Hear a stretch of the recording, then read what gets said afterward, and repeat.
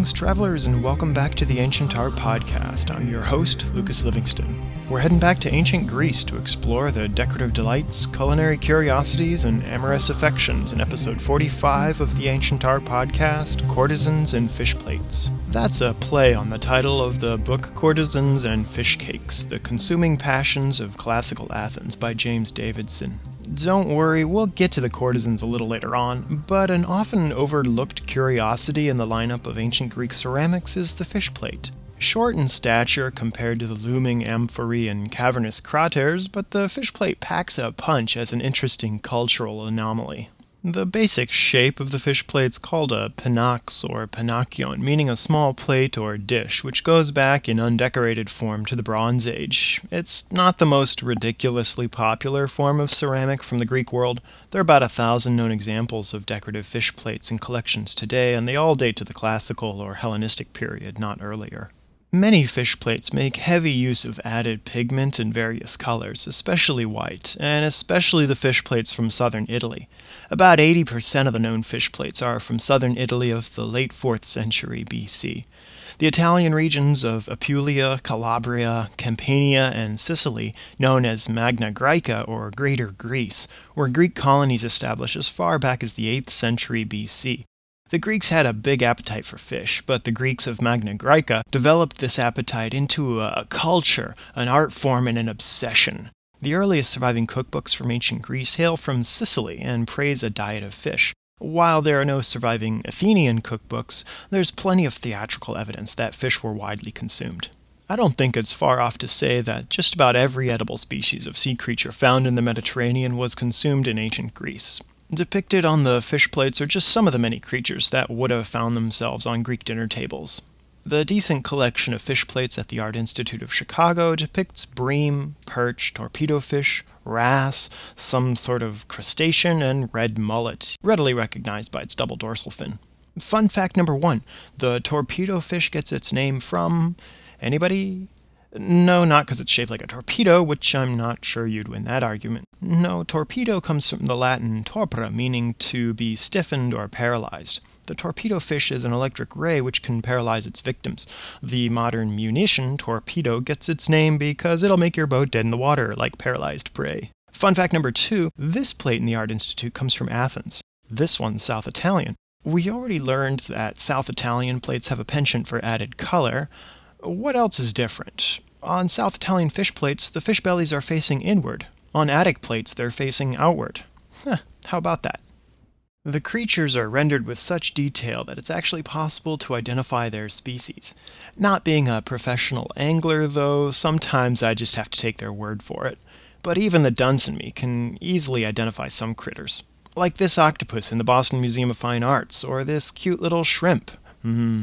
Get in my belly! Other popular fish were mackerel, crayfish, sea bass, and grouper, just to name a few. Small fish like anchovies and sprats were generally less popular, considered suitable only for beggars, freed slaves, and peasants. Among the absolute favorites were tuna and eel. For somewhat obvious reasons, freshwater fish are less attested in the cuisines of seaside Mediterranean territories.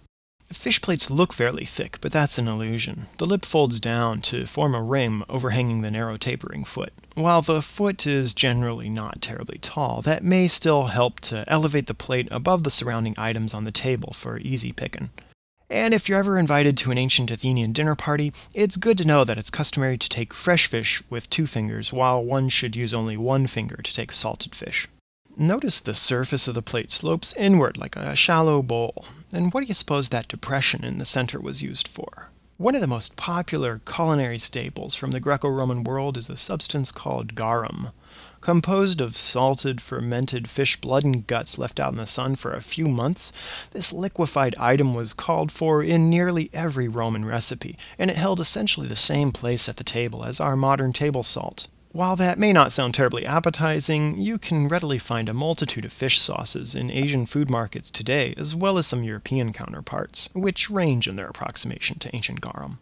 It's often suggested that the central depression on fish plates would be ideal for placing garum or one of its derivative saucy dipping condiments, but I'm not aware if any chemical analysis on fish plates has turned up the microscopic residue of garum, or any remnant of fish for that matter, which brings up an interesting debate. The debate rages today, inasmuch as the debate may rage over ancient fish plates, whether fish plates were used in daily life or were strictly funerary. Supporting that they were just funerary and were not actually used in daily life are the arguments that they were only made for about a half century or so during the 4th century BC. If it were a type of daily wear and not a passing funerary fad, don't you think you'd find it throughout much of the archaeological record? And most fish plates have been discovered in a funerary context, but that's not proof one way or the other, that's just indicative of a skewed archaeological record. In general, many more funerary artifacts have been excavated than objects from daily life. Maybe the strongest argument against their daily use is that, curiously, fish plates frequently have cracks in the central sauce holder, not from wear and tear over time, but as a result of firing, which pretty much defeats the functional application of the depression as a sauce holder or reservoir. Or were these just rejects suitable only for burial? The fish plate's also perhaps the only type of decorated vessel from ancient Greece that was dedicated to the consumption of a specific type of food. All other popular vessel types were for drink. Considering the Greeks' ridiculous obsession with seafood, though, I wouldn't put it past them that this would be their one and only vessel type dedicated to the consumption of food as opposed to drink. Fish played a very different role in Greek cuisine from other forms of meat. Meat in ancient Greece was traditionally accessible, distributed, and consumed as a result of sacrifice to the gods. Meat was a sort of communal food, partitioned by the priesthood after the gods got their portion of the fat and bones. Fish is almost never mentioned as sacrifice, perhaps with the exception of Poseidon, god of the sea, and then it was generally very bloody fish like tuna. So fish may have been seen as a luxury, as an unnecessary indulgence that served no spiritual purpose, which may help to explain all the conspicuous attention fish gets in literature and art. There's also little to no appearance of fish in Athenian culture until the classical and Hellenistic eras. All of that put together, fish was a peculiarly secular and distinctively decadently modern food. Tied into its nature as a luxury good, fish was sometimes exploited as a metaphor for seduction and sexuality. Some ancient vessels depict the giving of fish as gifts to beautiful boys in hetaira, aka courtesans or fancy prostitutes. The Hellenistic-era Athenian speechwriter Hyperides mentions there were two sisters, popularly known as the anchovies, on account of their pale complexions, slender figures, and large eyes. Flute girls and courtesans received nicknames like sand smelt, red mullet, and cuttlefish.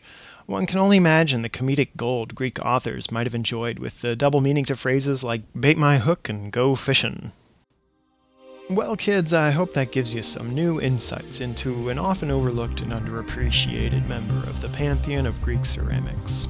Check out ancientartpodcast.org for high-res images and credits, transcripts to every episode, footnotes, and extensive bibliography, and links to other online resources. Connect with the podcast at facebook.com/ancientartpodcast and tweet to me on Twitter at Lucas Livingston. You can email me your questions and comments at info@ancientartpodcast.org or fill out the feedback form on the website at feedback.ancientartpodcast.org.